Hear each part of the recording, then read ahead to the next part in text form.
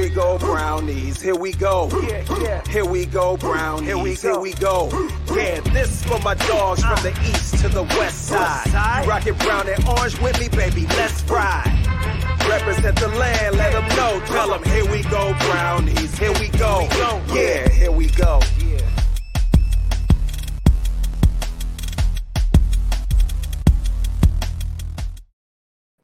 All right, let's kick it off on a beautiful Wednesday evening. Welcome back, everybody, to another episode of the Here We Go Brownies podcast. I'm Allie Heisong, coming at you from Myrtle Beach, South Carolina. Home safe and sound after a few crazy weeks of travel. But nonetheless, I am home, and I'm happy to be here. And as always, joined with us, Dustin, out in Boise, Idaho. Dustin, how we doing? Allie, I'm good. I'm tired, but I'm going to pull through. I'm going to push through. It's been you had a travel weekend. I had a busy work weekend. Our full-time jobs, like we have those, right? We do. So those are important to us. But you know what? I'm excited for the show tonight. I'm excited for our guests that are on tonight. And more importantly, hey, it's been a hot minute because we actually took a little vacation last week, right? We took a little break. Even, us folks need a break every once in a while. So we said, hey, you know what? Let's just have a little summer. They're off for training camp. Why can't we have a week off? And then we'll come back with a big jam-packed show tonight. So I'm excited. Yeah. Just a reminder, Dustin and I do have full-time jobs. So, it was nice to have a couple of days off. Unfortunately, I was traveling for work, so it wasn't too much of a vacation. But nonetheless, sometimes you got to put the mic down, let the vocal cords rest. So it was great to have a little bit of a break. Thanks for being patient with us. We've got a jam-packed show for you tonight. We're going to welcome Jennifer Matthews, daughter of Browns legend Clay Matthews, on here in just a few moments. And then later on in the program, we're going to welcome on Browns rookie D'Anthony Bell, who we are looking forward to speaking with as well. Good friend of the program. Before we kick it off, everybody, if you are buying or selling a home, and you need someone who can walk you through that process, that person for you is Katie Klonowski out of Berkshire Hathaway. Take it from me. Buying a home is an incredibly stressful time. Make sure you have someone who can make that process simpler. Give Katie a call today. Her number is 216-246-3336. That's Katie Klonowski out of Berkshire Hathaway. We'd like to make this a relatively interactive show. So if you have any questions that you'd like for us to ask Jennifer Matthews or D'Anthony Bell, please drop them in the comments. Or if you have any questions for Dustin and I, also drop those. We might just get to those later on in the program. But Dustin, it's been, being sarcastic here, it's been pretty quiet the past couple days in Brownstown. No. I saw a meme, Allie, that made me laugh. Browns fans, you can start drinking now. Like literally start drinking on Monday and just drink till Friday because you're probably going to need a few extra this week. I was like, that's about right. So, yeah. Yeah, we're going to get into that entire Deshaun Watson conversation after we speak with Jennifer Matthews. I want to dedicate some time to that and really be able to kind of go a little bit more in depth and what that has looked like over the past couple of days and what that means for the future of the Cleveland Browns. But some good news, Dustin, is the Browns have been in conversation with Kareem Hunt on a possible extension. Kareem has been very vocal on wanting to retire a Cleveland Brown. He wants to be here. He's from the Cleveland area. He's very, very active in the community, especially in his hometown. But Dustin, we've had ongoing conversations on here. Like, look, right now the Browns have 5 running backs on their roster. Something's got to give. And I mean, candidly, we spoke that, this may be coming up to an end of when we see Nick Chubb, D'Ernest Johnson, and Kareem Hunt in the backfield for the Cleveland Browns at the same time. That's a realistic conversation to have. But now that those talks are ongoing, I want to get your thoughts on what that could mean for Kareem and what it could mean for the Browns. Well, Kareem has kind of put that out in the media the last few weeks, right? Kind of like a little hint. Hey, I'd love to finish my career here, play a little cat and mouse game, right? And the Browns kind of bit a little bit. And I like that because here's the thing. Kareem Hunt would probably be starting on 20 other football teams. Let's just call it for what it is, right? Yes, more than that. Yeah. I mean, that's a minimum, right? So you have a top Premier League running back with Nick Chubb, who's also a top 5 running back in the National Football League, and they both are a 1-2 punch. And quite frankly, I think the Browns know what they have in both players. Unfortunately, because of some stuff that happened in Kareem Hunt, we got him in a deal, Sure. and he was able to come to Cleveland. Now it is time to pay him. He's done his deeds. And you know what? I think a 3-year deal is very – I would be okay with the 3-year deal. That makes sense. It'll be kind of in his prime of his career. I don't know. What do you think, Allie? I think a 3-year deal extension's about right. Look, I think 2-year minimum is appropriate. I think that's probably what the standard would look like for a player of Kareem Hunt's caliber, but also bearing in mind the injury situation. This is a couple of years in now, and he's battled through injuries the past couple of years. We all know this. We love Kareem Hunt, the player, but he runs violently. He touches the football and runs like every snap is his last in the National Football League. And with that comes some natural wear and tear. And at the running back position, that's just they don't have a long shelf life. So I think, a 2 to 3 year type of deal would be an appropriate allocation of funds. But also you have to ask bigger, broader scope here. The Browns don't seem like they're done finalizing this roster. And I think, the argument can be said that they're never done finalizing the roster. That's a weekly basis or a daily type of analysis. But ultimately, if there's going to be any type of acquisition or trade, could he be a tradable asset? And restructuring that contract could make that either more difficult or a little bit easier in terms of,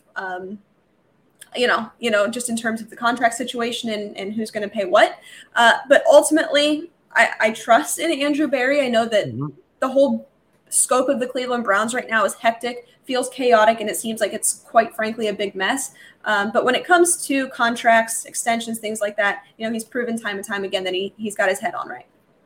Well, and even more than that, Allie, just the fact, not just from a pure running back, what he can do out of the backfield with, the ball being thrown to him and stuff like that, and creating different looks for the defense, I think is invaluable. That's a big part of, why Kareem is so dangerous, I think at times, and more importantly, I've seen games where the Browns have bent the will of defenses when they've done 1-2 punches, bringing a fresh Kareem Hunt in that late third, early fourth quarter. I love that, right? Like when you can push your will on another football team, that changes the dynamic of your play calling and what you do with your players that late in the game, especially if you have a 10-point lead or something. Now you just start pushing your will against that other opponent. So I look forward to, Yeah, I want to ask you, let's just have that hypothetical conversation that the Browns give him a 2-year extension. He's a Cleveland Brown for the foreseeable future. What does that mean for the current state of the running back room? I think the Browns still will hold 4 running backs. I still feel pretty confident about that because what we've learned is injuries could be – look what happened with the football team when we lost Kareem Hunt, right? Like for injury. That. So quite a noticeable difference. Right. Like, whoa, hang on a minute, right? So I think you just – and, the running back is one of those positions that gets beat up quite a bit, right? I think you're probably going to have Dearness Johnson. That's clearly he's going to be on the roster. That's why they gave him the 1 year. I believe it was a 1-year deal, right? Is that correct? Did they? They have him through this year. Yes. Yeah. Sorry. I think I zoned out. Yeah. I think Demetric Felton will be on the roster. So I think that's kind of your 4, right? Because they said that he'll be that kind of hybrid. But those are the 4 that I see kind of solidifying. What about Jerome Ford? Who? Jerome Ford. I don't see him staying on the roster. I think he just drafted him. Right, but again, we see this all the time. We've seen 4th and 5th round picks not make that, so. Right, but that's still a relatively high asset. I think if he were a 7th round pick, 6th, 7th round pick, like a Demetric Felton was last year, maybe you're having that conversation, but that's still a decently sized asset. Yeah, do I think it'll come down? And the Browns have been fairly vocal that they like what they see out of him. He's got a lot of versatility. Right. He's kind of like, no, disrespect to him, but right now in this state of his career, a little bit like a poor man's Kareem Hunt. He can catch the ball out of the backfield. He is versatile. He did have big time production at two big time universities in Alabama and then Cincinnati. You have to think, the way I see it, Dustin, and not to really cut you off on your analysis of the running back room, but you really have to believe, obviously, Nick Chubb, Kareem Hunt, D'Ernest Johnson, you'll feel pretty good about. He would probably become that tradable asset. And then Jerome Ford. I think that's probably the way that would go. And if you do end up keeping, Demetric Felton in that role, he's going to be more of a Swiss Army knife type of special teams receiving running back type of player. So in terms of the running back room, I think you really feel good about those four guys. Yeah, and to your point, is it probably a slugfest between Demetric and Ford? Yeah, absolutely. But you're right. Demetric does give you more options, right? He does have more multiple, things that he can do with the ball on that side of the offense. And on special teams, right? We know we saw that quite a bit last year. So at the end of the day, yes. But I think it'll be a great battle to watch in training camp. I think it'll be exciting to watch. It's going to be a lot of fun. You know what else is a lot of fun? The K&D Property Group. Ladies and gentlemen, whether it's sophisticated suburban living, luxury downtown digs, or senior housing, K&D, the largest property management company in Northeast Ohio, has the perfect home for everyone. K&D is your one-stop shop for housing in the region with apartments and amenities for everyone, including residential, commercial, retail, and corporate housing.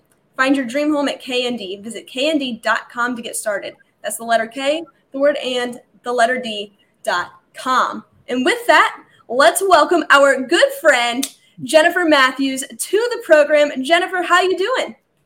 I'm doing well. Where can I get one of those T-shirts? Oh, we got to get you loaded up. We'll get you.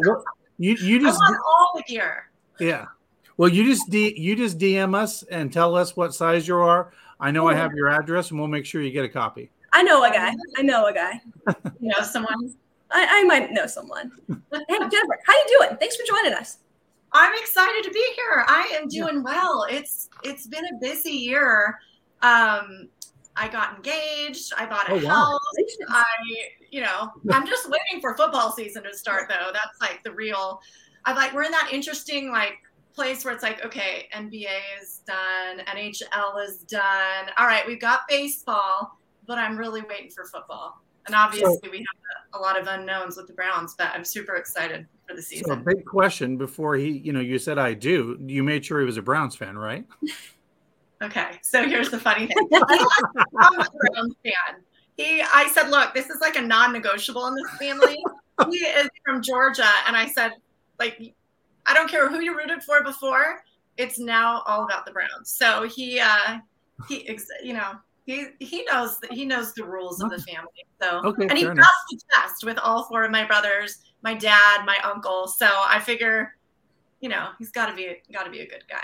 He's got to be a good guy if he gets, especially if they've all given him the thumbs up. So that's a good point. I'll tell you, I would pay to be a fly on the wall for that conversation. Like that would be a pretty intimidating thing coming to your first family function and all the Matthews men just there. That would be pretty intimidating, I would imagine. I know, and it's so funny because growing up, anytime I had a homecoming date or a prom date, they were always like, "Oh gosh, do I have to go meet everyone?" And I'm like, "Oh yeah, we're old school around here." My dad is a man who, commands respect, and you will meet him and you will meet my family, and then we'll go from there. If you pass, then that's step one. But yeah, he fits in great. So that's been that's great. And congratulations, by the way. It seems that it's been a busy year, but you know what? Busy is great, and we're happy to hear it. So congratulations to you and your family. With that, to really kick it off, first of all, I want to welcome you to the program. This is the Here We Go Brownies podcast, a show by the fans for the fans. And to those listening, if you have any questions, throw them in the comments. We will try to get them answered for you. But Jennifer, of course you come from a highly competitive family, as you just mentioned, historically athletic. But I want to hear your story. I'm really intrigued by your philanthropic and humanitarian efforts, and making a name for yourself in sports. So if you can, paint the picture for us. What's a day in the life like in the shoes of Jennifer Matthews, and how did you get to where you're at? Okay, I'll try not to bore y'all. No. So obviously, yes, I grew up in this football family. I'm the only girl. So there's me and then 4 boys. So my life started, obviously I had no choice. We were just, immersed in the NFL. So I moved every 6 months. So that meant changing schools, etc. So I learned to be extremely, extremely flexible. And yes, I was in the world of sports broadcasting for a long time, and I'm kind of coming back into it now. I've kind of just been doing it on the side, but excited for the next steps with that. I have some big announcements. But yeah, so as far as holding my own in that, I think, like, I grew up and my dad and my family taught me, look, there's room at the table for you. You just work hard. You do a good job. You treat people well. You be a person of integrity. And there's no reason you can't achieve anything you wanted to achieve. So I had my broadcast career and that was going well.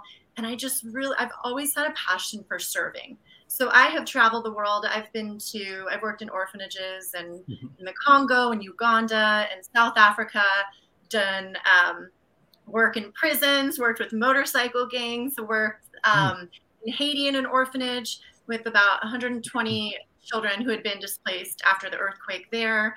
About 25% of them were special needs, and done a ton of stuff stateside as well with Make-A-Wish, Special Olympics, some pediatric cancer organizations, muscular dystrophy. And I've been able to use my platform to really create experiences and kind of serve what I call, the marginalized and the overlooked. So I've been able to take, sweet kids who are battling cancer and don't get the normal experiences that children, that we have and we take for granted. I've been able to take them to games and introduce them, to my family as well as other players. I took a kid, he was so sweet, to a Packers game, and he got to meet my brother Clay and Aaron Rodgers and that the is whole thing.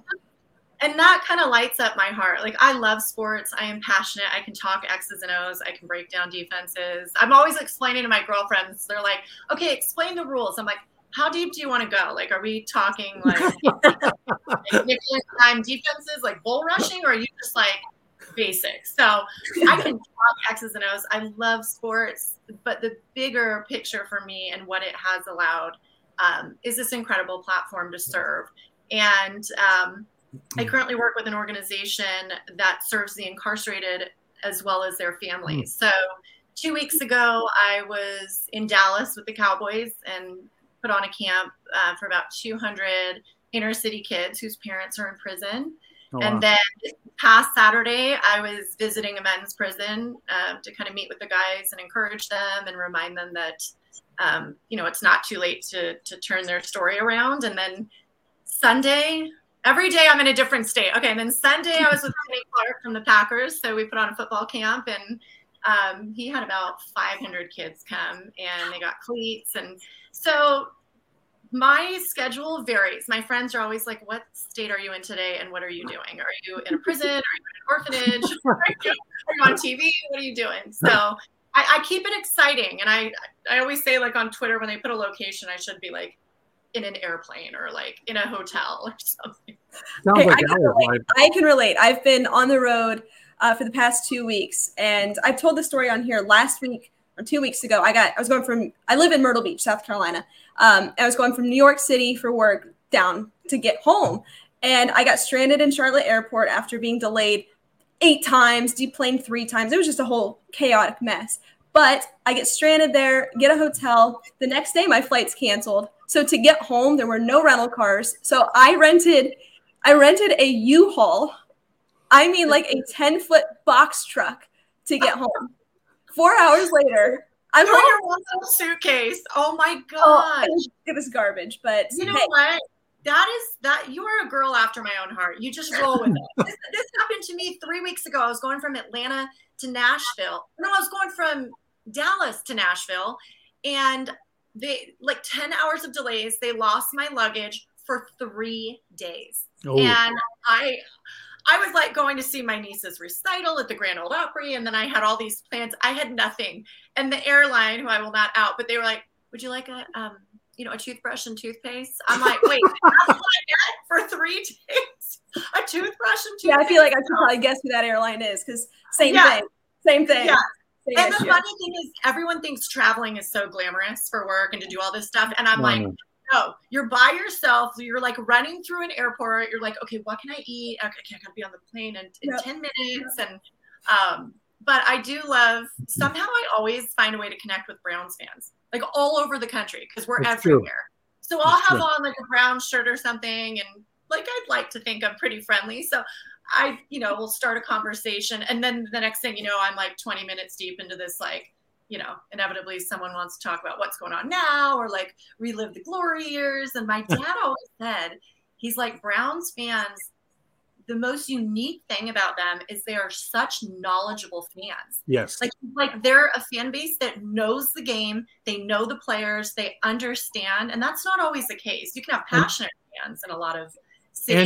And know the history all the way from beginning to end. Yeah. And it's so funny because before my dad was inducted into the Browns Ring of Honor, I wish you could have heard some of these conversations because they were so funny. He's like, Jennifer, I retired so long ago. Like, do these people even remember me? And he's like, I'm like, and I said, Dad, I promise you, mark my words. And when he was inducted in that September, what was that? Oh gosh, before the world shut down. Was that 2018 or 2019? 2018? Yeah, I think it was. So they don't blend together for me anymore. Yes, when we were totally blends together. When we were there, and I had to walk with him before they announced him at halftime, and the fans erupted. And I actually just got the chills, just kind of reliving that moment. It wasn't even my moment, but just the way that the fans welcomed him back, I'll never forget it. And it just, there's something special about Cleveland and Browns fans. And even this many years later, like, I'm just the daughter of a former Browns player, and fans have embraced me and been so wonderful. And again, like, they're knowledgeable, and I've gotten connected to people who are like, I'll do highlight videos of your dad, or I'll help put together graphics, like, just such generous, kind people. And for that, I'll always be grateful. Yeah. I love that, Linda. I love hearing that. Yeah. So Jennifer, one of our friends of the program, Brian, said, Allie and I are playing in a golf tournament next Saturday down in Beaver Creek, which is outside Dayton. It's the Beaver Creek Brownsbackers. Hanford Dixon's going to be there, Eric Metcalf, Felix, and those guys. And it sounds like Brian is going to be auctioning off one of your dad's jerseys because he helps with the dog shelter and finding homes for dogs, something near and dear to a cause. And he's going to do that for a local charity and not the food bank, but the shelter there in I love that. So that's pretty cool. Anytime that me or someone in my family can help bless someone, it's the greatest. And like I put up this tweet, I just really felt it on my heart during kind of the height of COVID, and I was like, look, if you or anyone I put this on Twitter, like I don't know 99% of the people who follow me or whatever, but I said, if you're struggling or you're lonely or someone is, like, please send me a message and I'll write them a handwritten letter, because that's my jam. I'm so old school. And I had probably like 50 some people reach out to me, and I did it. And as a matter of fact, just today, the son of one of the incredible women I wrote a letter to, who is in a retirement home, said, thank you so much for that letter. And it was so cool. And then someone had asked if my dad would wish a happy birthday to someone. And he did it. And that kind of stuff just lights me up, if you can't tell. I love it. That's incredible. So Jennifer, I have a question. I know you were pushing really hard, a couple years ago to get your dad into the Hall of Fame. We know it has to kind of go through that senior process. Now it's a different process. Yeah. I'm sure you're very actively involved in that.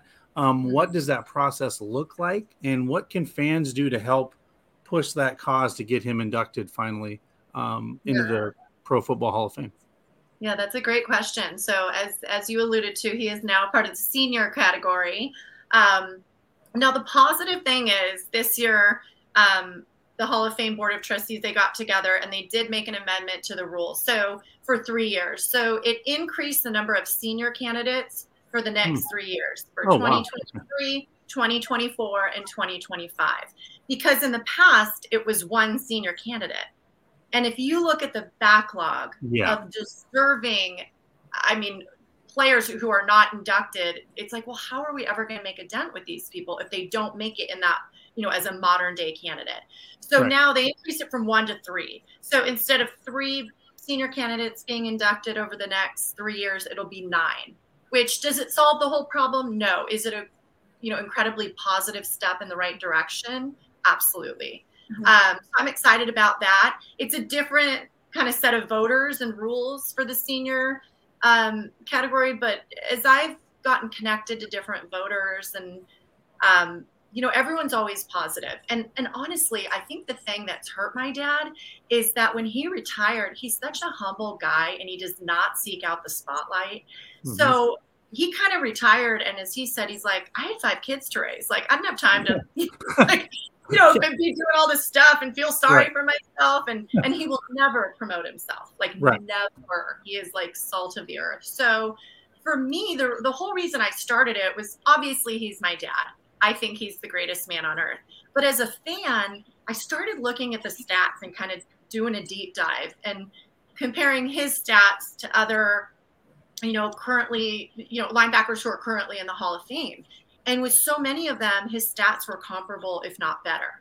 So I had to take the emotion out and go, okay, let's just look at pure stats. Okay, let's also look at the fact that sacks weren't counted as a stat until, what was it, 83. Correct. Let's also know that, like, he didn't really get to pass rush until much later in his career. He often was called to drop back into coverage, and really he was like the consummate team player. So whatever they needed him to do is what he was going to do.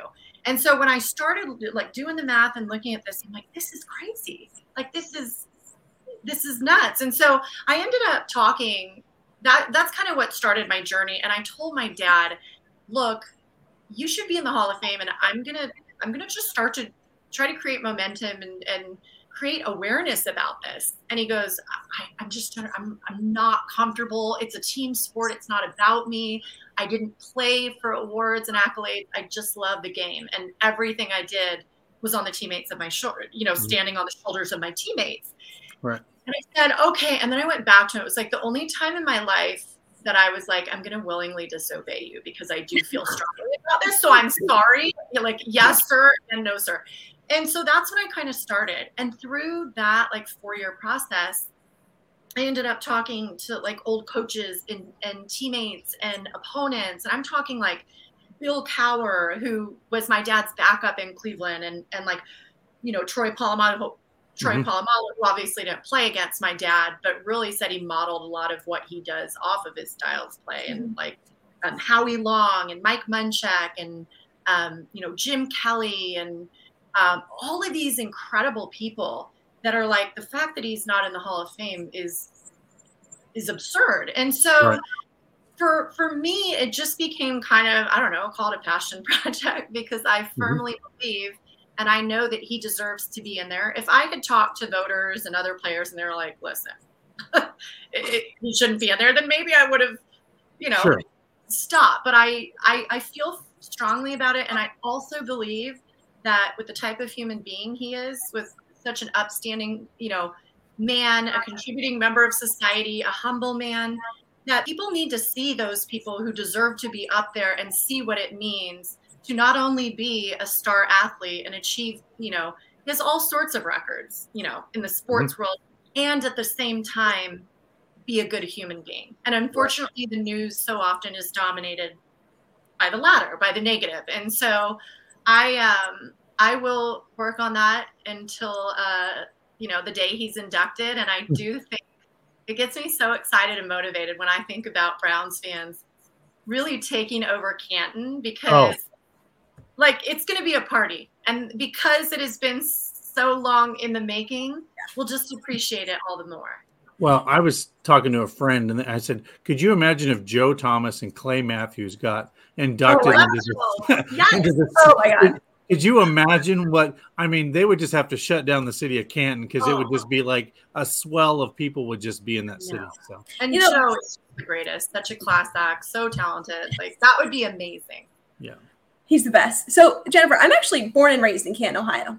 I am from there, about 20 minutes south, but nonetheless drove past the Hall of Fame every day of my life. And I am a diehard football fan. However, growing up, because it was just a normal part of our lives, I think I've been there like twice.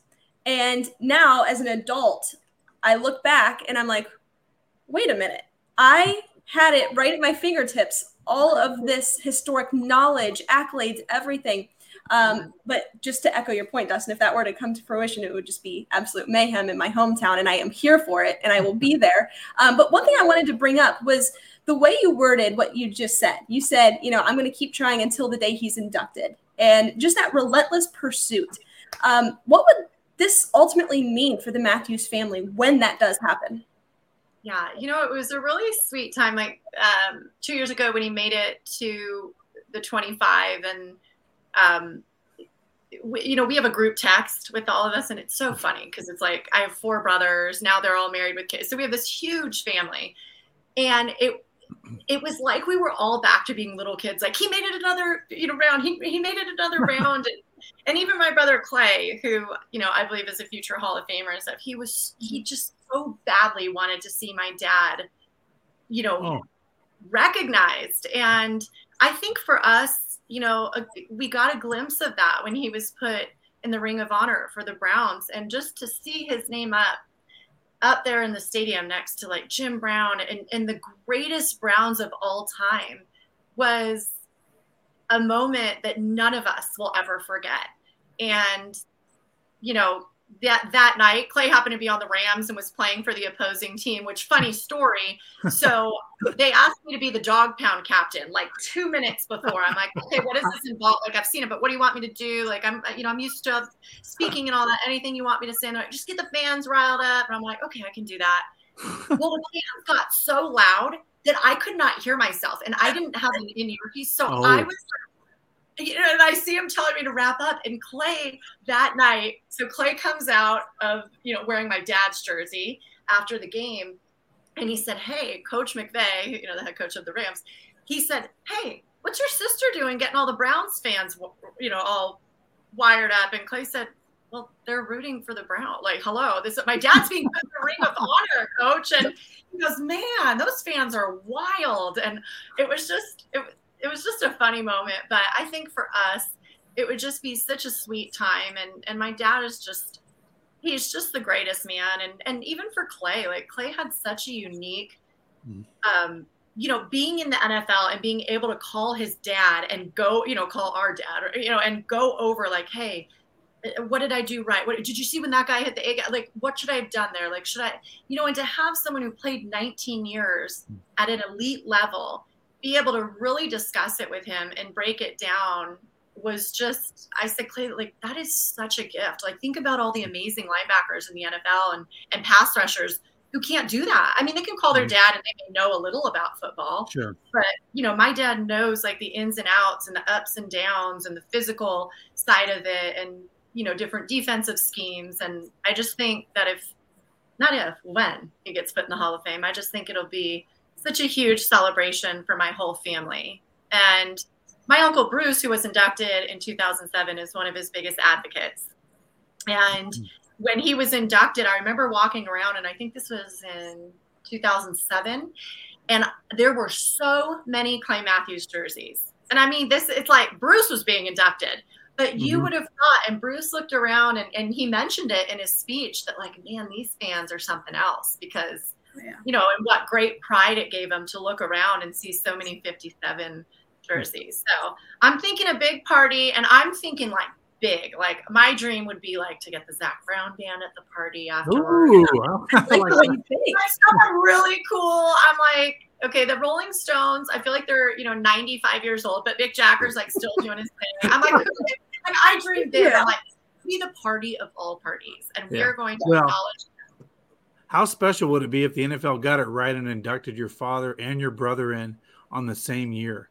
Like, I think that would be. We did talk about that too, because when he didn't make the cut 2 years ago, Clay said, well, maybe we can just have, Junior and the third, inducted together. But they have a very, a very special relationship. And not only is he his namesake, but he just to go on and he'll say, like, I learned how you approach the game from watching how Dad did. I learned discipline. I learned, just how important it was year round to take care of yourself and really, in addition to being a good, player, being a good teammate, being coachable, being, someone that represented the league in a positive light.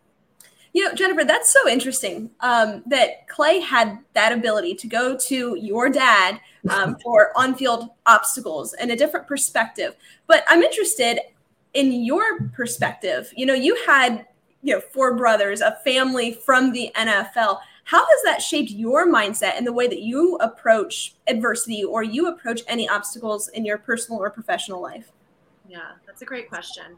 I think what I've been able to do is take the lessons that I've learned and the things that my dad has taught me and apply them to everything, right? Because my dad will say, look, sports will end at some point, but you're a human being a lot longer than you're an athlete. So again, going back to some of those lessons, like show up, work hard, be humble, be a person of integrity, do the right thing, outwork your opponent. I've been able to kind of approach everything, my career, both in broadcasting, but then also having worked, in the nonprofit sector and, and even on mission trips, and just reminding myself, like, there's nothing I can't achieve if I don't, if I put my mind to it. If I work hard enough, I may not be, my dad always used to say, I may not be the fastest or the biggest or the strongest, but I'll outwork everyone. And I will study and I will make sure. And so more often than not, that is the difference, And so I find myself like, yes, I am inherently competitive, and I'm able to translate those, lessons into my work and into what I do. And, hopefully I, have done a pretty good job. So, yeah. And they also told me that, you can do whatever you want again. And so like I was valedictorian in my high school. Like I took pride in that. My dad very much and my mom emphasized like the importance of good grades and the importance of serving. And like, if there's any lesson that my parents taught me, it was, we are put on this earth to serve and not be served. And to really show kindness and respect and empathy to all people of all backgrounds. So that's kind of how I approach it. That's awesome. Well, Jennifer, thank you for coming on tonight. We're humbled by it. It's a pleasure. We'll get you out of here on a real easy question. What is it like on Sundays in the Matthew household watching football? Yeah. What's so funny is we've had so many different family members on different teams. And at one point it was like my brother Casey was on the Eagles, my brother Clay was on the Packers, my cousin Jake was on the Falcon, and they're literally going up against each other. So I always say, okay, like my immediate family takes precedence. They're like, who are you rooting for? I'm like, what? Of course I'm rooting for my brother Clay. And when my dad and my uncle Bruce would play each other, which would happen 2 times every year at the time, being in the AFC Central with the Browns and Oilers, there's just something extra special on game day. I mean, we're a very competitive family. Losing, we don't like it, right? Who wants to lose? And I always think if you're going to do something, do it and do it well. So we're definitely very competitive. And then when I added in fantasy football on top of everything, I was like, then I'm invested, in this guy and this guy. But it's fun. And it's kind of, as I call it, the family business. So in one way, it's kind of like, what's it like? I'm like, well, I mean, it's just normal to us. It's just, it's the family business and it's what we do. So it's not that big of a deal.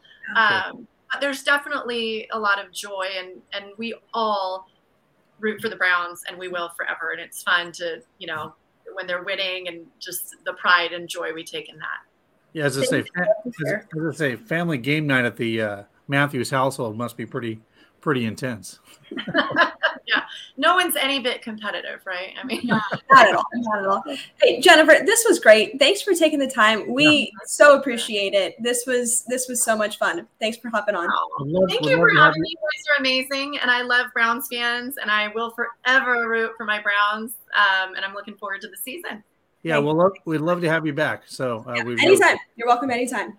Yep. All right, and I'll reach out to you about one of those shirts. All right, you will. I'll wrap them out here in Malibu. All right. All right. Thanks, Jennifer. We appreciate it. Thanks, Jennifer. Have a good night. Thank you. Bye-bye. That is Jennifer Matthews, the daughter of Browns legend Clay Matthews. Dustin, that was fun. She was great. I mean, great. Well, So your dad has the opposite, right? He has all girls, right? So imagine being in that house with all boys and being the only girl. It's quite the dynamic, I think. Because it's funny. I grew up in a family where there's 2 boys and 1 girl, and my sister always says, "Oh, you boys, oh, you boy," So I can't multiply that and put 4 brothers in one room and 1 sister. But she's the oldest, so you can tell that she also leads the pack and keeps them in line too. So yeah, that was. There's a lot of really good nuggets there, and not just about football perspective, but just life perspective. There was just a lot that you can take away from that, and one of my favorite conversations we've had on here. Dustin, why don't you tell our friends about Cleveland whiskey? So yeah, Cleveland whiskey, guys. It is. If you have never had Cleveland whiskey or you've never been able to find it, just go to clevelandwhiskey.com. They have great flavors like Magic Rabbit, which is chocolate and peanut butter whiskey, which has got a different twist to it. So if you're making some mixed drinks, but the bourbon whiskey finished with black cherry wood is amazing. It's won multiple awards, but they have many different flavors. But if you can't get it where you live, go to clevelandwhiskey.com, look for it and ask how to get it there, and find it in any of your local liquor stores in all of Northeast Ohio and all of Southern Ohio. Ask for it down there if you don't have it yet. So absolutely get your hands on that. It is divine. Dustin, of course, we have to address the elephant in the room before we welcome on D'Anthony Bell here. Of course, the Deshaun Watson situation ongoing, mentioned earlier in the program. It just seems that there's just a lot of chaos right now surrounding the Browns organization, and that is stemmed from the unknown, right? And Dustin and I have openly said that we're not going to speculate on any disciplinary action as it pertains to Deshaun Watson. This really is an airtight process, and unless you're Sue Robinson, you probably don't quite know what's going on. I wish I was a fly on the wall. We all do. But, this is the new CBA agreed upon through the NFL and NFLPA. And being that this is an independent process, the only person that really has any indication of exactly what's going on is that of Sue Robinson. This is a process that could potentially stretch throughout the week. Possibly into next. We may be lucky enough to get something at the end of this week, but I probably wouldn't count on that. This is a situation where she's going to meet with the parties on all sides, review them, follow up with all of them, and then essentially come to a decision. And honestly, Dustin, I'm not sure that I see that being done before July 1st. But one thing I want to highlight here that really, really stood out to me, Charles Robinson reported this. He was on Cleveland Browns Daily. Ian Rappaport has kind of echoed the sentiment, but his words exactly. He says, I think there's a reason it's getting around, meaning the leaks, because that's what the NFL wants. What if the arbitrator looks at everything and comes back with a 10-game suspension? If everyone knows the league wanted a 1-year suspension, it gives the NFL the ability to just say, we sought a tougher penalty, but we're also not going to undercut a collectively bargained process and this arbitrator on their first big case either. So something to note, this is the first major arbitration agreed upon by the NFL and NFLPA. And if the NFL, Roger Goodell, undercuts or undermines what Sue Robinson ultimately decides, that could create a position that ultimately implies that the NFL can do whatever the hell they want to do, despite bringing in that third-party arbitrator. So if, Sue Robinson comes back and says 8 games, but Roger Goodell says 12 games, effectively undermining Sue Robinson, that's really not going to look great in terms of that CBA. Right. And from all the things that I've seen, the NFL doesn't want this to go to the appeal process either. They would like to avoid that because that opens a whole nother can of worms. What I do find interesting is, you're going to have, I don't know the name of this person, but the person that, if it goes to that appeal process, that's going to represent Deshaun Watson is the same attorney that represented Tom Brady and Deflategate and all these other high-profile cases that have went before the NFL. But what I find fascinating is the fact that we're now going into the third day, which tells, in the court of evidence, there's more discovery being allowed. Because if it was an open and shut case, I think this would have been a 1.5 day. But we're going into day 3 tomorrow of this. It could go to day 4, who knows? But that's a lot of discovery and evidence being allowed to be presented to Sue Robinson. So I think that's interesting in itself, right from the discovery factor. So yeah, again, the only person that knows what's happening right now is Sue Robinson herself. There are leaks going on, and you have to probably anticipate that has a lot to do with optics. There's a narrative, there's an agenda that needs to be fit here on all sides. So I'm not surprised that that's getting out. I think the NFL probably wants that to get out. That way it can maybe set a precedent for Sue Robinson and ultimately her decision. That way they aren't essentially undermining her. She already has a number in her head of what the NFL wants. Maybe I don't know if that's ethically the best thing to do, but it's the NFL. So that's kind of where that stands. Yeah. The name is Kessler. Yes. I got to tell you, I am just Kessler, is that the attorney? Yes. I am just tired of it, to be quite honest. I mean, there's been so much of it. It just seems like it's a drip campaign that just won't go away. I'm just ready for them to be for resolution, quite honestly, no matter what, like we've talked on previous shows, Allie, whatever the punishment becomes of this situation and whatever both sides agree on, we as Browns fans just have to live with it and move on. And if it's Jacoby Brissett for 6, 8, 10, 12 games, whatever it may be, that's just what we have to go with and move on. And the drama and all the different things that are out there, it's very exhausting. So it is exhausting, and I'm frankly sick and tired of talking about it. And I'm sure you guys are probably sick and tired of hearing about it. But that's why I emphasize that there's a lot of chaos surrounding the organization right now. But ultimately, I believe that does stem from just the unknown. Right. There's a lot of anxiety surrounding this, a lot of anticipation. But Dustin, one thing I want to throw out at you, let's just say they throw out a 12-game suspension. We live with it. It is what it is. Jacoby Brissett rolls out for 12 games. The last couple of games, does Deshaun Watson play at all? I mean, at that point, you're risking, coming in for what? 5 games. You're risking injury. And then let's just say things are going well with Jacoby. I mean, do you throw off chemistry? Do you throw off that? I mean, what's that look like? That's a separate conversation. Well, I think you do, depending on one of two cases. If the Browns are not looking like they're in playoff contention, don't risk the injury, right? That makes a lot of sense.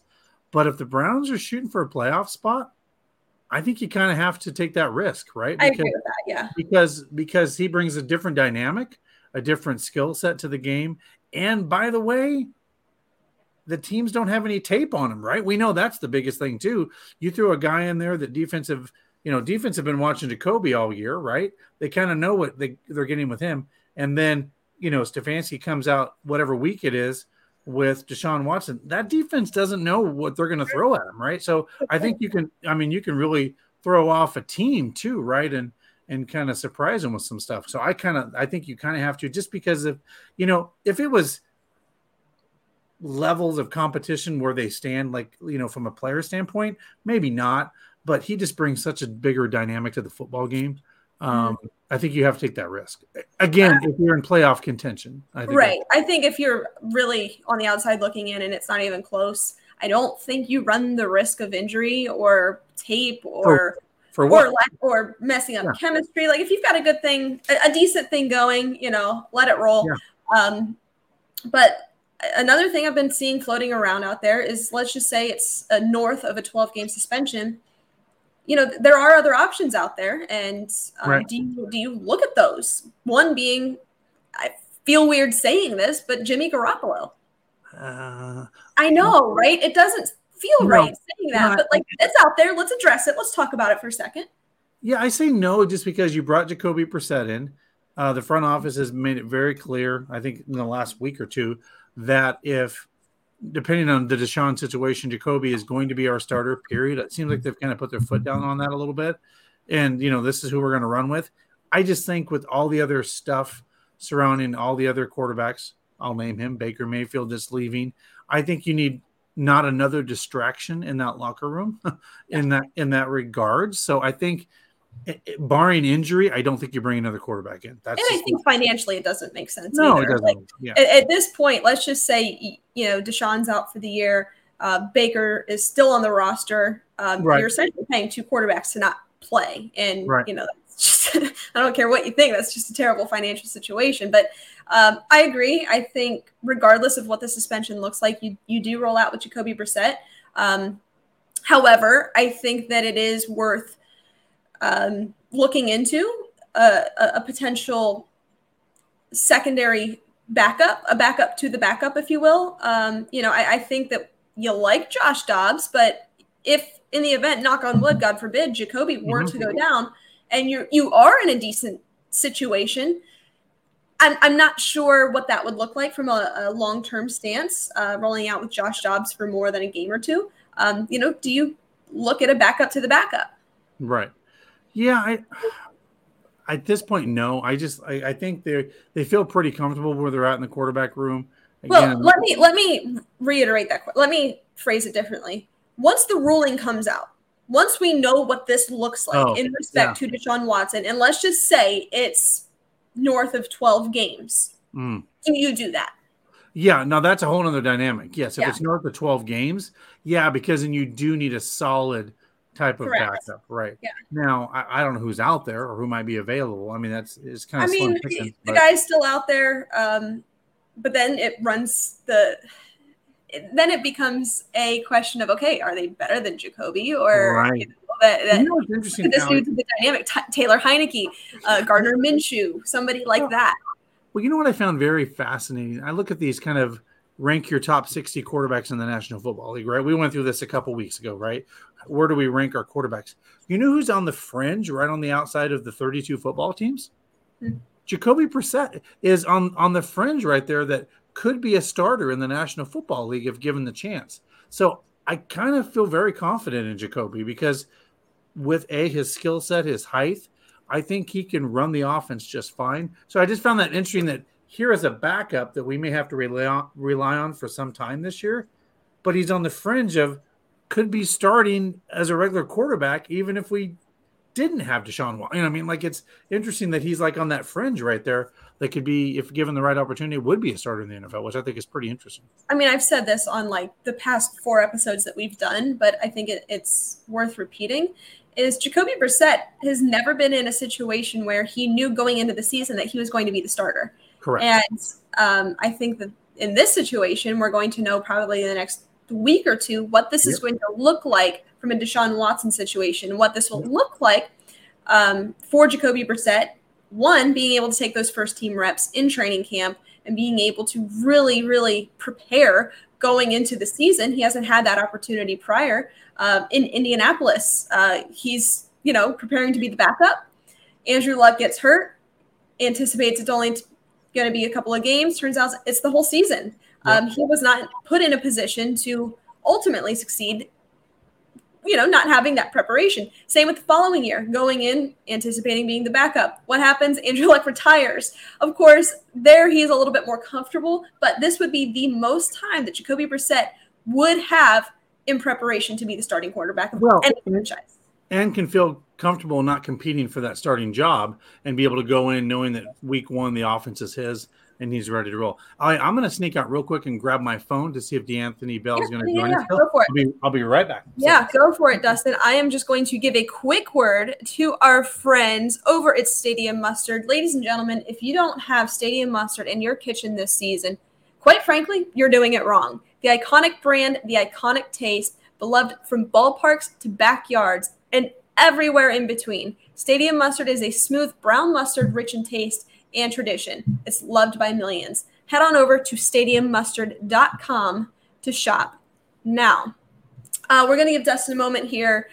We are waiting on DeAnthony Bell. Just running a few minutes behind, but you know what? That's the life of a football player. Maybe it was he's with the team getting some film in or whatever. So if he's unable to join us tonight, we'll go ahead and reschedule that. But we'll give Dustin a moment here to get that squared away. But ladies and gentlemen, I think ultimately this does stem from the unknown. I think I don't think I am. I am anxious about what is to come. I am looking forward to having a little bit more certainty in regards to the Cleveland Browns as a whole. We talked off the top about just having uncertainty in the running back room. that is minuscule in comparison to what's going on with this franchise. But if I do know anything, Dustin, it's that from a defensive perspective, which hasn't had a lot of love in the past couple of weeks with all that's going on in respect to Deshaun Watson, the Cleveland Browns front office and what's going on with that, is the defense from offseason programs, rookie minicamp, and all of the media that the Browns media team has put out is the defense looks pretty darn good. Allie, looks like he'll be on in just 1 second. So okay, no problem. Allie, one of the things I was thinking about this, as Browns fans, we're just, we're obsessed, right? We always think of like hypotheticals. What happens? And we've seen other teams like this of the past, the Ravens, great teams with their defenses. What happens if we have one of those teams where the defense carries us to the playoffs? You know what I mean? Like wills us to the playoffs because they're just so damn good. You only have to score 14 because we're only allowing 10, right? You know what I mean? Like one of those. I think this defense with another year under their belt has that specialness. And it's going to be one of the questions I think it'll be nice to ask D'Anthony when he jumps on here. What are you feeling among the, is that kind of, because it seems like Miles is kind of taking this defense under his grip this year, like ironclad, and like we're going, right? Like whatever we need, we're going to take you guys there. I don't know. It seems different this year. I don't know if you felt that vibe when it comes to the defense. Yeah, no, I do. I mean, going into last season, you had 9 new starters on defense. We knew it was going to take some time for them to gel, and it did. It didn't come to fruition until about halfway point in the season. I'm on record. I'm behind the mic saying, look, I don't know what's going on. Is it a scheme issue? Is it a coaching issue? Is it an athletic issue? There was just a lot. But frankly, it just took time for everything to come together. And that's the natural progression. Like that's the way it works in any industry, let alone when you're physically putting your bodies on the line. But ultimately, Dustin, I believe that Joe Woods and this defense are going to be rangy, they're going to be athletic, and they're going to be fast. You look at all the guys that they brought in either via free agency this year and last year or through the draft. A lot of these guys have a lot of the same characteristics. Versatile, Swiss Army knife, if you will, rangy. I mean, if you look at Greg Newsome and his rangy abilities, I think he's going to take a massive step in the secondary. Jeremiah Owusu-Koramoah, I mean, we all know who he is and what he does. Right. And I think that bringing back Jadeveon Clowney and allowing really allowing the pass rush to get after the quarterback is going to allow the secondary to be a little bit more locked down. But you know what? Let's go ahead and ask our friend, D'Anthony Bell, Browns rookie. D'Anthony, how are we doing? I'm doing good. How you doing? We are living. Thanks for taking the time. It's great to see you again. Great to see y'all. So D'Anthony, we were just starting to cut into the defense, and we just had Jennifer Matthews on. Her father being the great legend, Clay Matthews, the linebacker for the Browns. And we talked about with all the uncertainty of what the quarterback and the offense may look like.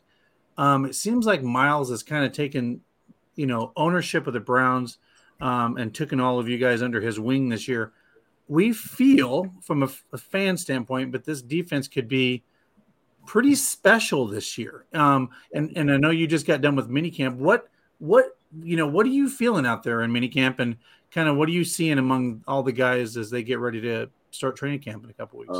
I'm definitely feeling like it'll be a great group on the defensive end. We got guys like Miles, and we got guys like Grant, Denzel Ward, all stepping up and being those leaders of the defense. So they just bringing everybody as one. Everybody's feeling like a unit. Even the new guys coming in like myself, everybody's just feeling very close and very, very networked. Everybody's all tight. So, when you got great chemistry, it makes a great defense because everybody can believe and trust in each other. So I think I agree with what you said about Miles bringing everything together and Denzel, all those guys bringing everything together. It's a great group of guys.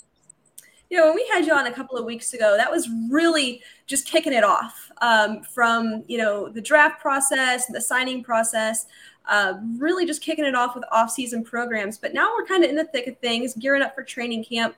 How's this changed for you, as a player and as a person? How have you adapted? What's it been like? And really just, paint the picture for us a little bit. I think for me, it's been a great process. I've enjoyed it a lot. I think for the most part, I've learned a lot, being in there with those guys and being in there with the coaching staff and guys that got so much wisdom. I've learned so much more about the game that, you don't really get to see at the college side of things. So, it's a lot more in detail than, a lot of those guys teach you a lot of things that you probably wouldn't have thought about before in that position, and they teach you how to be in the right spot without even, thinking too much on what you have to do as far as the job. So, just coming in and learning every day and just getting the view aspect from those guys is amazing. It's great, and I'm enjoying every moment of it. So, coming from West Florida and now being in a defense with Joe Woods, what has intrigued you about Joe Woods' defense versus the defense that you played over there at West Florida, and what have you learned more in that situation, from college? I think for the most part, from my college, we ran a lot of different coverages. So a lot of the things that we run in Joe Woods' defense, it ties into what I ran here at West Florida. So that was a great thing for me, and that was one of the reasons that I picked to, come here. And I think as far as his defense, it's great. I love the mentality of, everybody eats, everybody's, the hustle mentality, the grit mentality, the dog mentality. So I think he's a great defensive coordinator to have in this on this team. They say dog pound, and he has that mentality on his defense. So I'm loving it. Things you love to hear. That's awesome. I want to ask you, just as you're kind of really getting your stride here in off-season programs and gearing up for training camp, what would you say have been some of your strengths so far as you've gone through some of these programs? And what are some things that you really want to continue to work on as you approach training camp? Strengths for me is probably been like man-to-man coverage stuff. A lot of man coverage on tight ends and some of those bigger guys. For me, being bigger myself and a little bit faster, so those has been some of my strengths. Some things that I think I need to work on is probably just more knowledge of football. You can never be too smart. So just always continuing to just learn different stuff about football, learning different stuff about first downs and second downs and third downs, and just learning those ins and outs of just certain rules in the NFL that's not in college.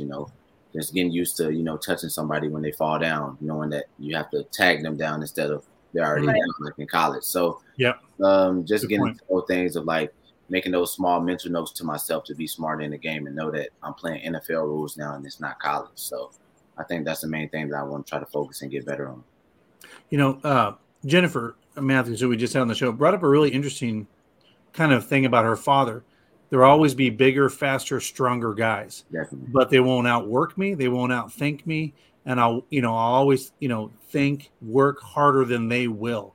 So I like what you're saying there with your mentality. Like, I'm just going to think harder, work harder. It's just going to be my mentality to there's always going to be a faster guy, a bigger guy, right? You just have to you just got to outsmart them, outthink them, and just outwork them, right? I mean, exactly. That's the way the game is played. And those guys are the ones that have the longest careers. I think it was interesting. Someone brought up a couple years ago, I saw something. They were talking about Tom Brady, right? Like, what makes Tom Brady so great? And someone said, well, you go out partying tonight and having drinks. He's down there at his house going through his game plan of how he's going to outwork you tomorrow. Right. And when you show up, he's going to have you all figured out, and you're not going to know what to do with him. So I agree with that mentality. Go ahead, Allie. No, we have a question here from our good friend Andrew, who says, do you play special teams? And with that, last time we had you on, we talked about your versatility and who you are as a player. But going off of Andrew's question, one, are you willing to play special teams? And two, what kind of contributor do you see yourself as going into your rookie season? Yes, of course I play special teams. That's just, my mentality to get on the field, however I can get on the field. So when I got there, I've been on every single special teams that they put me on. So, and that's pretty much every single one. And, and I feel like that's one of the roles that I'll play starting out. I feel like that's how I can gain my teammates' trust and gain my coaches' trust to know that I know my job and I know that I can do my job on the field as well. So I feel like special teams really helped me out in that aspect. Well, as I say, you don't get a nickname Lumberjack without, wanting to hit somebody on special teams, right? So, I mean, that is one thing that you definitely go out there and you like to smack somebody. Allie, any other questions? I have a question. Actually, no. Yeah, go ahead, Dustin. Go ahead. So now you've been in Cleveland a little while. What's some of your favorite, because we have, these are all fans. What are some of your favorite things that you've got to do in Cleveland? And have you made it over to Angelo's Pizza? Over in it's a big fan of Myles Garrett's, by the way. He loves that place. But where have you been, and what has been your favorite thing to do in the city so far? Yeah, what do you think of Cleveland? Cleveland is nice. I've been to the area, like the Flats area. And I seen it's a restaurant down there called Logos, I guess. Yeah, I've been there. It's a pretty nice place. One of my favorite places right now was House of Creole. House of Creole was a very nice one downtown, and Hola Tacos. I've really just been trying a lot of food places out. You know, just going to see a lot of different food stuff. But for the most part, I just seen like downtown, the Flats area, and then just a couple of food places. Well, I'm excited for you to get a pizza place yet. Oh, you have to do it. It's so good. Let me show the picture. Hang on. Yeah. So I've got a picture of it here. Yeah. Oh yeah, I gotta go there. Yes, they do double layer topping. So in this picture, it's like they've got pepperoni and cheese, and then they do another layer of pepperoni and cheese, and it is divine. So what you do is you got to just tell Miles, because you know he's got the big paycheck. You got to say, "Hey, Miles, you should take some of the defensive guys out to Angelo." Right. And you know what I'll probably say? All right, let's go. That sounds like a good idea. And just tell them over there, hey, I know Allie and Dustin, they'll take care of it. But D'Anthony, we'll get you out of here on this one. It's always great talking to you. I love getting your perspective, but we're going up against a long weekend coming up, and just want to know, do you have any exciting plans prior to training camp? Any vacations, anything like that to get a little rest in before you go full go? Because you're down in Georgia now, right? You're down. Well, in Georgia. Right now I'm in Pensacola, and working out at UWF with my coaching staff here. So, cool. But for me, I don't think I deserve a vacation yet. You know, so I like that. I feel like I can't go on vacation till I feel like I've earned it. You know, that's how I came out. And a lot of the teammates are like, "Oh yeah, you need to put a visor on your helmet." You know, my guys from college, because I always wear a visor, and I'm like, I don't feel like I made the plays to deserve a visor yet. So that's how I pride myself on. You know, just making fun of the game. You know, I feel like, oh, well, if I can't have no swag until I make those plays to show that I earned it. So that is one of my mentality things that I do. So I don't think I deserve a vacation yet. You know, I got to put in a little more work. Yeah. I'm putting in all my work now. That's incredible. D'Anthony, thanks for joining us. We always appreciate it. Always a pleasure, D'Anthony. Well, hey, enjoy your workout down there in West Florida with the coaching staff, and we wish the best of luck of you as training camp is just right around the corner in a couple weeks. Thank you. Thank you so much. Thanks, D'Anthony. Take care. That is Browns rookie safety, D'Anthony Bell. We love having him on, a great friend of the program. And as we mentioned, guys, Angelo's Pizza. If you're wondering what you should have for dinner, I'm getting hungry just talking about it. The answer for you is Angelo's Pizza. Head on over to Lakewood to get your hands on the best pizza in Northeast Ohio. Angelo's does it right. They start out with a buttery crust, and they do double layer toppings. It's great in the restaurant, at home, and even just as great the following day. Head on over to Angelo's today. Dustin, any closing thoughts as we wrap up on a beautiful Wednesday evening? Well, Allie, we're one show away from before we are back in Ohio. We will be. I mean, we are going back. I am going to a place. Full disclosure: I have never been to Columbus. I'm excited to see Columbus. Allie spent much of her youth in college at Columbus, Ohio. We'll be down in Dayton, right outside Dayton, at the Beaver Creek golf tournament with our good friends Eric Metcalf, Kevin Mack, Frank Minifield, Felix Wright will be there. Among a lot of our friends, they're commenting about and are excited for us to come out to Beaver Creek. Allie, I golfed today. I swung the club some more today with my boss, by the way. A shout out to him. Every time he golfs, he gets first or second in his tournament. So I take a lot of his like gospel when it comes to, and I am a gripper. Like I want to swing it, like I want to slug it. And that is not golf. You want to gently hold it in your delicate. Yeah, well, it's more about the swing, and you don't want to grip it too hard. I am afraid that Eric Metcalf, even though he told me he's bad, I also think he's a gifted athlete. He's going to be significantly better than you and I are, Dustin. We're going to crash. Correct. So I feel like even though he says he's bad, it's probably 10 times better than me. I'm horrible. I've actually, full disclosure, I've never played a round of golf. I've done Top Golf a million times. I've done putt. But I think if you've done Top Golf, I think you're at least ahead of the curve because you've actually hit a golf ball and you've actually. I can do that. I'm not sure that I can keep it straight. Yeah. So we'll see. I apologize in advance. Get a little Cleveland whiskey in you. It'll take the inhibitions down. You'll feel relaxed. And then I'll feel great. Yeah. Then I'll feel great. and will make a fool of myself. So, by the way, I feel like Jennifer Matthews really hinted that she really wants some Here We Go Brownies gear. I think we that can was. make that happen. I think we can make that happen. But guys, thanks for tuning in. Yeah. I thought this was a great show. A lot of perspective gained from on the field, off the field, and everywhere in between. A lot of fun to be back. I'm excited to be back behind the mic after some crazy weeks of travel. Still some coming up, but that's okay. We're all good.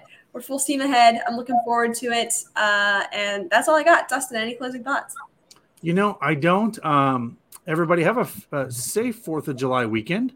That'll be coming up. Celebrate America and enjoy our independence. Be safe, whatever you do. Blow up stuff, but just don't do it, where you hurt yourself. But no, Allie, I'm excited for next week. We'll have one more show, and then I hope I get no cancellations of flights. And I'm not booking, by the way, with a certain airline after I know you're. Definitely don't do that. Won't say it on here, but if you're wondering who it is, I'll gladly let you know if you message me. But just be careful if you are traveling. Just listen, everybody. I travel quite a bit for work, and it's nuts out there right now. It's nuts. On my way home from San Diego earlier this week, I was nearly stranded in Detroit, which was brutal. Nice airport, by the way. I'd never been there. Nice airport, nice PF Chang's. They rerouted me from Myrtle Beach to Charleston, which was not fun. My mom had to come get me in Charleston. It was about 12:30. So we didn't get home until it was after 3:00 in the morning. So right now, if you can. Was your mom in Myrtle Beach or was she? She was, yeah. She was watching Birdie for me while I was in San Diego, which was quite nice. Thanks, Peggy. I thought, God, I hope she didn't come from Canton to come get No, she was already here, thankfully. We had already arranged that. But right now, it is absolute chaos out there. If you can avoid flying, I would highly recommend it. And if you do have to fly, every essential you have goes in your carry-on. Take it from me, who just put everything in a checked bag and it was lost for 3 days. And take it from Jennifer Matthews. She definitely doesn't lie. Avoid that. If you can avoid a connecting flight, great. I can't, coming from a small airport. I can't either, yeah.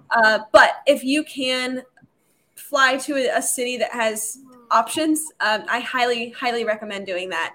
Just be safe out there and make sure that your connecting times are not smushed together. So if you are leaving at 10 a.m. and you're connecting flights at noon, rethink that. So, and take an early flight. Those typically go out. So if you can avoid it, I certainly would suggest it. But if you got to get out, get out. Just be safe out there. With that, everybody, thanks for joining us. Thank you, guys.